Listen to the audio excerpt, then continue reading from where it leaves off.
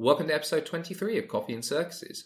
We were on a bit of a hiatus last week coming off the back of hosting track, but it's back to reality now and I'm finally over my track party hangover. First off, just want to say a big thank you to all of those who took part in track, whether it be organising sessions, presenting papers and posters, or just supporting the conference via attending. Also a thank you to my co-organisers and a shout out to our student volunteers who did a great job throughout the conference. Finally, my appreciation goes to the bar staff in Darwin Conference Suite who provided copious amounts of tequila at the track party. So much tequila. Now, even though track is finished, it's the gift that keeps on giving, as during the conference I recorded several podcast episodes, which I'll be releasing over the coming week or so.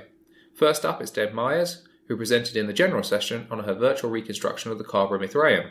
We discussed how this project combines all three of Deb's degrees, how she came to focus on the Mithraeum, how VR will probably become a common feature in museums in the not-so-distant future, how people's brains can create a sensory experience in VR even when there are no actual smells or objects to hold.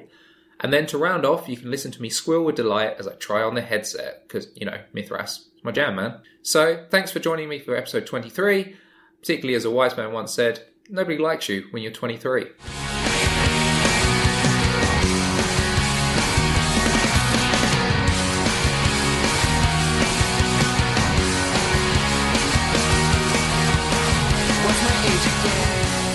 I know this is definitely not your first track. How many tracks have you been to now? Track racks have you been to? This is only my second because I came to the UK 3 years ago.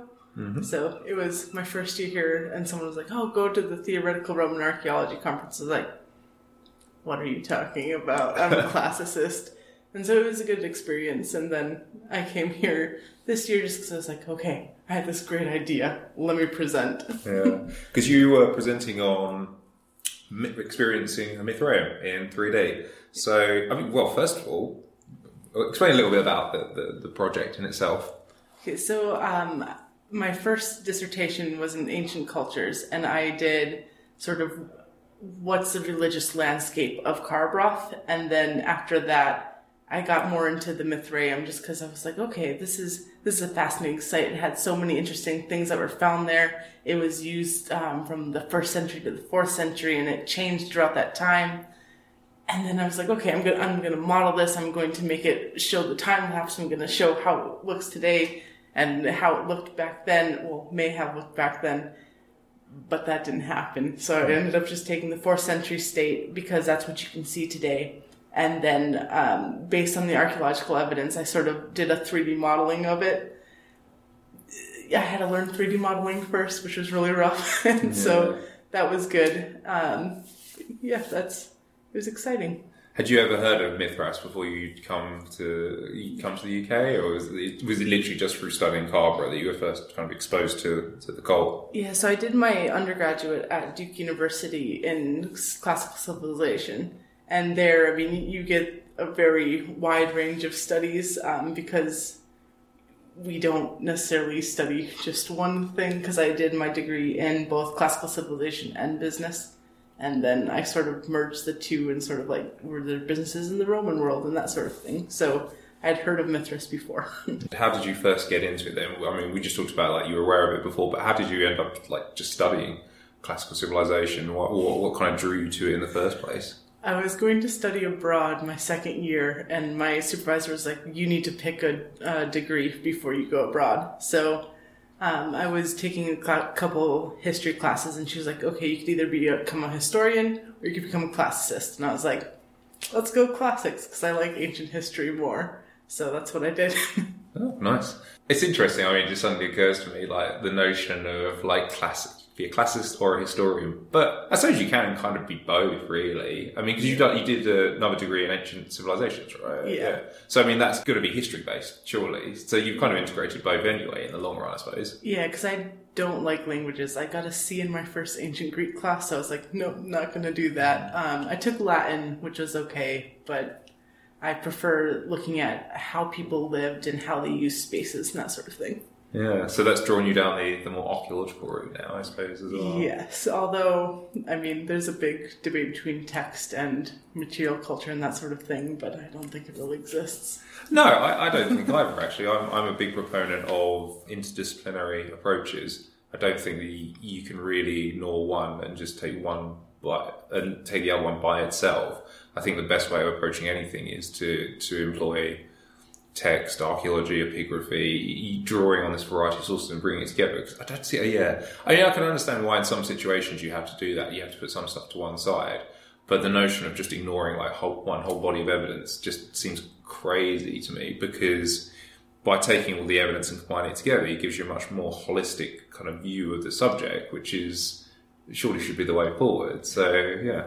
I don't know if you've seen this, but I mean, it might be politically incorrect or whatever, but the issue with Pompeii recently, and Christina Kilgrove, her research was pretty much just taken down by Mary Beard, and it was just a giant mess, but because they said, well, classicists have known that Pompeii didn't erupted in the fall instead of... Oh, this was the whole Twitter storm thing. Yeah, right? It was really hard to watch. Yeah, I mean, there's always tensions that exists, and it's one of those things where, I suppose if you'd said to me a few years ago, how do you consider yourself? I would say I am an archaeologist. I would not refer to myself as a classicist, and I would probably have said I don't want to be a classicist. But, I mean, this is something we've come back to a few times actually on the podcast. This is Greg Wolf. Greg was on the podcast and talking about his kind of approach to the past. And then Ian Haynes was on a while ago, and he actually brought us something that Greg said, which related back to Greg's episode, which was about, he asked Greg, how do you define yourself? And Greg's kind of response to that was like, well, I don't really define myself as being anything. It's I am what the question needs me to be. And I think that's the best way of approaching it. It's drawing on the range of evidence that we have. And employing that to come to the right answer. I think when you start referring to yourself too much as being a classicist or an archaeologist or whatever, you start boxing yourself in a bit too much. And I think that's going to create difficulties, and it's going to really limit you as well. And also in that kind of case as well, it's not going to build bridges as well with people that maybe understand evidence that you don't have access to, or you don't have an immediate kind of understanding of. The other people got more developed understanding, and you need to talk to them. But if you're just like, oh, you're a classicist, like I'm an archaeologist, I don't do any of that tech stuff, but tell me about it. Like, it's not gonna make them want to collaborate with you. So I think it's better to kind of go in with an open mind and not define yourself too much. I suppose I still am an archaeologist, but you know what I mean. I've realised recently, I think it's better to kind of keep an open mind as to try not to define yourself as one single thing. I think on the one hand that's really good, but then when you're trying to publish or when you're trying to get a job, you're very much defined by one thing. And I mean, I've studied, like I said, I studied business, I studied ancient cultures, I've studied software development, I've studied behavioral economics. So sort of looking at psychology and economic theory and how people are, as Dan Ariely says, predictably irrational. And so I've never thought of myself as, I'm going to study the Romans.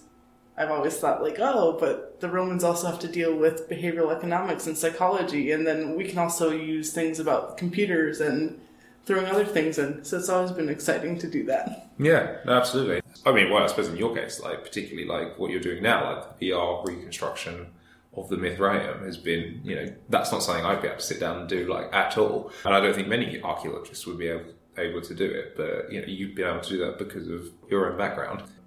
So how did you kind of go about your reconstruction of the Mithraeum in 3D? What sort of things did you draw on to kind of build this image of what the Mithraeum looked like? So a lot of it was just, what did the archaeological reports say? What do other people say? And then where do they differ? And then looking at sort of just what do other people do? And also what do other sites have?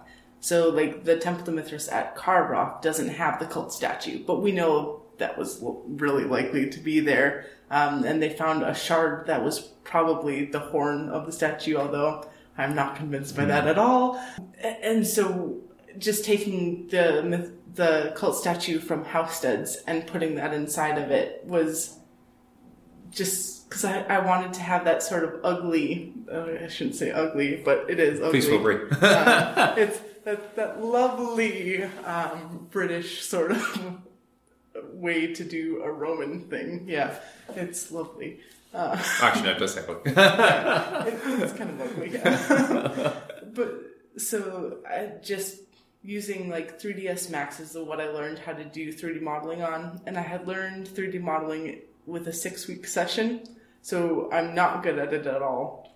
And I took, I think it was 1,000 pictures of the site itself. So that way I could take the different textures from the stones, from the altars, and all sorts of things. And then I took GIMP, which is a free photo editing tool, and I cleaned them up and just put it in, and it kind of looks similar to what it would have been. I learned the importance of keeping the scale. I started with using Unity scale, which is like 1 meter essentially, but then I was doing things in feet and inches, so it just completely blew out of proportion. How did you go about tackling things like the roof? Okay, well, so that was just essentially me going, oh look, someone has a roof tile here, and then I took a picture of it from a museum and pasted it on, and I just did a triangle because I don't know what the roof would have been like, and I mean, I highly doubt there would have been windows in the temple. Oh, no, there wouldn't. But there would have been maybe some slits, like to let smoke out or something. It's possible, I suppose. I mean, that's a good point, because you would imagine they would have things like incense or something like that burning in there, so they might ideally have had some sort of ventilation system. Did you include as well in the reconstruction where it's got the 3 altars at the end? Is there anything where because one of the altars is actually hollowed out, and it would have had a candle or a lamp and something. Is that in there as well? Yes, like it is. beaming through, yeah.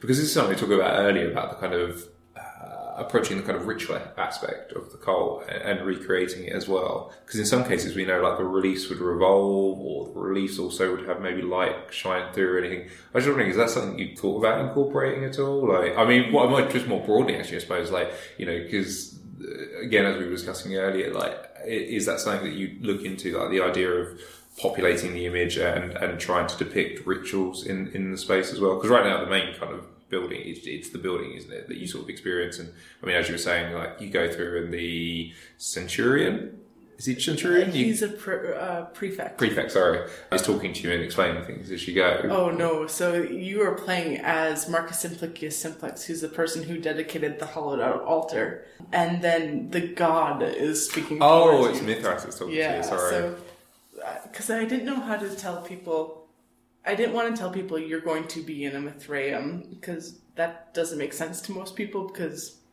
what is Mithras? What's a Mithraeum? I've given this sort of talk at a lot of technology conferences, well, not conferences, but like sessions as well, and people are like, you talked way too much about history, so that's kind of the mindset I went down with how I was going to build this. So yeah, you're going off as a prefect and going to the temple, and I wanted to put more people in there, and I wanted to have them sitting on the altars and eating and drinking. Being able to rig and animate these characters is really, really difficult, and especially in VR, we have this thing called the Uncanny Valley. So the more realistic that you get, suddenly you have this huge drop-off where people are like, no, I'm not going to look at that image. Think sort of like Polar Express. Have you seen that movie? Oh, yeah. It's very creepy because they look lifelike, but they're off just enough that you're like, you're not real, and it's weird. And so when you have that sort of effect, it's really bad.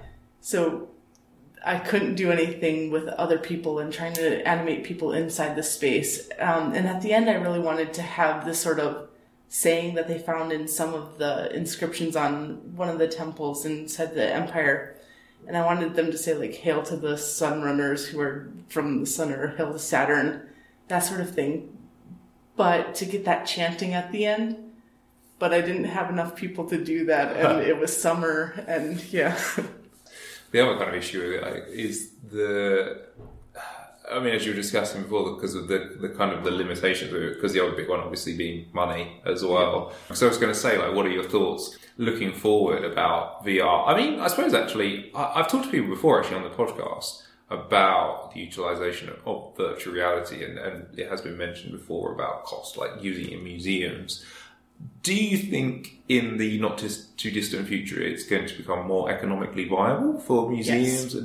Okay. I don't, because I mean, it's completely outside of my kind of bubble in terms of, like, I don't know. I mean, obviously things nowadays are developing very rapidly, generally anyway, but is that something that you see transforming quite significantly into a much more becoming much more accessible in the near future. Yeah, so if you think about 2010, Stanford VR, their headset cost about $50,000. And then 2013, you could buy one for around $600. You need a high-powered computer to run this, but just the headset itself. And now I have things like the Oculus Go, which are 199 pounds, and you just have your one controller. But the Oculus Quest is going to be coming out, and there's also the Vive Focus, which is a standalone headset for 399 pounds. I'm not sure how much the Vive is going to be. And inside of that, you have two controllers, so it tracks both your position and your orientation. So as I walk forward one step in the physical world, my camera will also move with me in the virtual world. So I have this sense of presence, this embodiment inside the virtual space. And I can use my hands and touch objects and throw them around. Because one of the things that people want to do when they're inside an experience is grab something and smash it into the wall to see if it breaks. And that's really important. And so museums will be able to take this technology in the near future, I would think, for, probably $100 a headset-ish. I can't say for sure because no one knows. But I do think we're getting to the point where now we're trying to get away from having the computer and just having the standalone headset. And I do think that things like Google Cardboard, which is okay, not necessarily truly VR, but it does help inside of like classrooms, and you can have a bunch of people going in at one time looking at the same thing and experiencing it. And that's just really powerful. Mm. Do you think as well the headsets are going to become increasingly more manageable in terms of like people will be able to keep them on for longer? As well, I guess the question is weight. And do you think they're going to become more? I suppose they are going to become more compact. That's kind of inevitable. But are they going to become smaller? Try that on. Okay. Just for the sake of people listening at home, I've had to try on a headset. So how heavy is that on your head? Oh wow, that's actually not that heavy. I mean, you can obviously still feel the weight, but yeah. I suppose if you're kind of caught up in the animation of it, then yeah, you probably wouldn't notice it too much. But compared to some of the ones that I've tried on before, if you go down to the other end of Canterbury and you go to St. Augustine's Abbey, they have VR headsets in there, so you can look at the Abbey as it would have looked in the Anglo-Saxon period. They're quite big, even though it is very effective. I mean, it's probably slightly dated now in terms of the way you look. It's very kind of blockish when you look at it, but it still has a really interesting kind of impact on you. Also, I find when I take the headset off of that, I find very weird because I feel like I've been moving, but I haven't been moving, and yeah, it feels really disjointed. In fact, actually, something that occurred to me earlier was the fact that when you're talking about Mithras, there is the slight irony of with the initiation process in Mithraea. The initiate would wear seemingly a blindfold. And I mean, as you mentioned earlier in your talk, we have the images of somebody pointing a bow and arrow at initiate's head, a sword, or it's possibly a torch being waved in their face. Sometimes I wonder about those images, whether or not they were shown those images ahead of time, and then they've got the blindfold on. They think something's happening, but it actually isn't, but they're made to feel like it is. I mean, there's another image where it's been suggested a scorpion's being placed on somebody, which it reminds me of going to like museums or whatever, when it's like, what's in the box? And you put your hand inside and you can't see it. But if someone tells you it's something, you're like, oh, but it's actually not that. It's just something that feels like that. And with a scorpion, you could have just somebody's hand kind of running, when someone's like, there's a spider on your shoulder, and you're like, oh. And it kind of had me thinking about how, in some respects, like with VR, it's almost kind of a similar thing, really. You're putting something around your eyes and you are imagining something that's not there, and you're experiencing it even though it's not there. Like, so for example, Scorpion, you were saying that with the experience in Mithraea, when people were being told about pine cones being burned, that they could actually apparently smell it, or they thought they could smell it. Yeah, it's a really interesting thing, and I don't know if it's just because some people had overactive imaginations, but I asked them overall, how did you feel like your senses were involved in this experience? And the answer was fairly high. So I did a 7-point Likert scale, and it was around 6 points that people said, yes, I was fairly involved. But then when you get down to things, so vision was really high, sound was about medium, But then when you got to things like haptic senses, where I only had one vibration against their hand. So as they picked up the torch, they felt this vibration, but that was it. And people said we're across from 1 to 7 on that, and they said yes, I was completely involved with how things felt and inside the space, and I don't understand that. And they also said, I asked them about their olfactory senses, and they said yes, I completely had all this smell of pine and torches, and I was like, you didn't really? So I don't know what happened with that. But I did have another thing inside of it, which relates to sort of the initiation. So as the person was lighting their torches, I had the god say, at one point, like, do you remember when the torch burned your cheek? And that was something that one person really remembered very, very well. So I'd had asked before the experience how much knowledge they had of the stuff. After experience, and she had put down, oh, I remember they burned themselves. And then the 10 days later, all I could see in like big block writings on that questionnaire was, they burned themselves. And it was fascinating. Yeah. No, it's incredible, as you're saying, like when somebobody's in that kind of situation, like virtual reality, or even just watching something, like how people get so immersed in it. And it is fascinating just what it does to the human brain, how it affects it. And it'll be fascinating to see in, let's say, the next 10 to 20 years, like 20 years live, we'll look back at what we have now and think, God, that's so antiquated already. I mean, you think, I mean, it strikes me sometimes when I think about computer games from like the 2000s, like look ridiculous now in comparison to what you have on like PS4 or whatever. It's crazy how much that's kind of come along.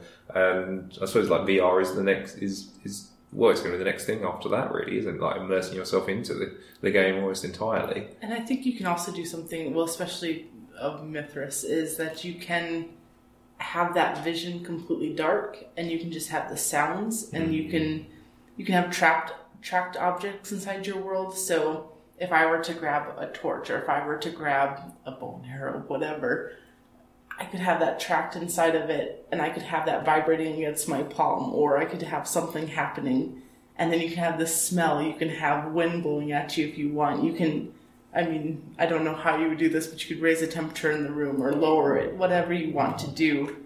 And that person who can't now see would then be just filled with all these senses, and perhaps that's what an initiate might have felt like. Yeah, just absolutely, yeah. Scared, or well, who knows? It's exciting. Yeah. It's fascinating to say to someone, I'm now going to put a scorpion on your back and then just run your fingers up their back and see. Yeah. They're probably like, yeah, it's great. So overall then, I mean, just track in general, how you found it this year?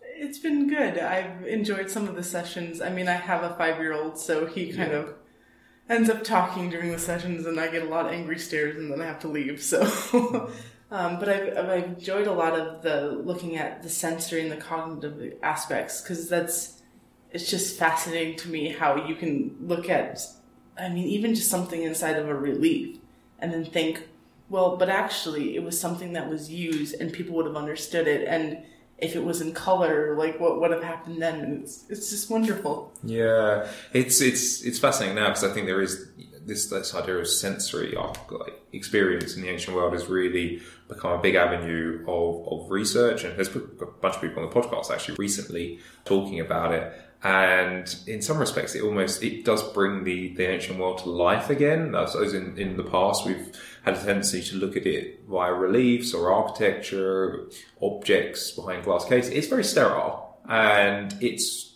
really is kind of colouring that picture again as the kind of feeling, well, I suppose the sights, the sounds, the smells, these kind of ideas that just weren't things that people really touched on in the past, but they were there, and they have a big impact on how people lived. I mean, and what you're doing as well with the whole VR headset as well, the way that's going to develop in the coming years as well. It's going to, I think, really transform our understanding of the past, and we're probably not a million miles away from the fact where people will be able to put on a headset and then walk down the street of 2nd century Rome and experience it. It won't obviously be exact, but you'd actually get a reasonable idea, and it's going to be very interesting how that in museums can be used to change the wider perceptions people have of the past as well, and of archaeology in general. I think some companies do a really good job at this, and they have these sort of 3D models inside of museums, and one of them, I mean, it's not VR, but it's inside of Rome, and it's of an Etruscan tomb, and you stand inside of it, and you use a Kinect, so you hold out your hand to go forward, and you hold out your hand to the side to go right. And it's very, very awkward, but it's something that's really interesting, just because they have this room completely dedicated to this tomb, but all the objects are inside glass cases. And these objects are in Rome, not where they were found in Etruria. So how do you... I mean, the 3D model really helps contextualize these objects, and they say, oh, here's the tomb that they were found in, here's what it looked like when we excavated it, that sort of thing. And it's just such a wonderful thing to see, just because whenever you go to a museum, you can usually see an object, and you can see sometimes you can see these breakpoints, especially in pottery, and you can see where people glued it back together. And you think, but how is that found? How is that used? You can't touch it. You can't do anything with it. And it's very rare to be able to go and handle museum objects. So having VR inside of that, just showing what the site may have looked like, what it looked like when it was being excavated, what it looks like today, and just being able to place everything back together and how the objects were used, and having the users themselves just use the objects. It's just such a great tool to understand holistically. Yeah, absolutely. Oh, possibilities are endless. Just to wrap up now then. So you're on Twitter and you do have a website as well, correct? Yes. So if you want to share what those are so people can look you up. Sure. I'm Deb Mayers. It's Mayers 24 at Twitter. And then I'm also at debmayers.com. And you can see all sorts of fun things that I do. Because I'm a software developer, I'm trying to make it look nice, so sometimes it looks a little funny. Brilliant. Anything else you want to share at all? I don't think so. Do I have anything else I want to share? But actually, you should try it. See what you think as someone who's actually studied. Oh wait, so you can actually I can try out. Oh right. I'll do a live action. Go on the. So this is going to put me inside the Mithraeum. Yeah. Well, hopefully we'll see. I mean, don't be too judgmental. Oh no. Yeah, because I had emailed you in was it December? And I was like, I don't know what I'm going to do for this. So you got a very long email. I think one of the issues is that not everyone's IPD, which is the inner pupillary distance between your eyes, really fits. So hopefully you can see with it. One of the interesting things about VR in museums is this aspect. How do you handle people looking at everyone as they are in VR? But do that, and then... Oh, wow. Here, we can turn up the volume a little bit. First, the Ascension ceremony is about to begin. You, as a newly appointed pater, must light the temple for the ceremony. The temple is designed as a map of the universe, inside it will move from the dark west to the light east, where my image rests. Oh, wow. As always, the imagery inside the temple. It's so crazy when you actually can turn your head around and... torch, so you may begin. Grab your torch from the table. You can't. Oh! Counters and counterparters. Oh, wow, that's so cool. Lamps on the sides of the door. Oh, where do I grab my torch from? Oh, you can't grab it. Oh, okay. So this was originally in the Rift, where it has better tracking. Ah! The altar's lit up. Oh, wow. Very spot, your fellow man, promising your allegiance to me. Pass through the door. The screen in front of you acts as a barrier to keep the uninitiated in the dark. You have moved up the ranks from Raven. Oh, wow, that's incredible. Thank you. Lion, Oh, wow, wow, I mean, that's the crazy thing about it. When you see it on the screen, like you showed it earlier, I don't think it actually does it justice of what it feels like. It's that whole sense of being able to turn your head, but when you're able to look down and see counters and counterparters either side of you, I was like, what? Yeah, see, I wasn't able to put the Mother Goddess inside of it, just because modeling that was really difficult, but I think there's so much... I'm just excited to continue on with this. Yeah. Although I work at a bank now, so it doesn't really happen. Yeah. Oh, that was fantastic. but does it seem historically accurate? Yeah. I mean, plausible, I guess. I can give suggestions if you like. But please do, because I'd love to redo some of it, and then ideally I'll go on to a PhD, but I have to be in the UK. I think it's 2 more years before I get it at the home rate. So. Oh, yeah. Oh, that's 4 more PhDs money. Right. Thank you very much for doing that. That was fantastic.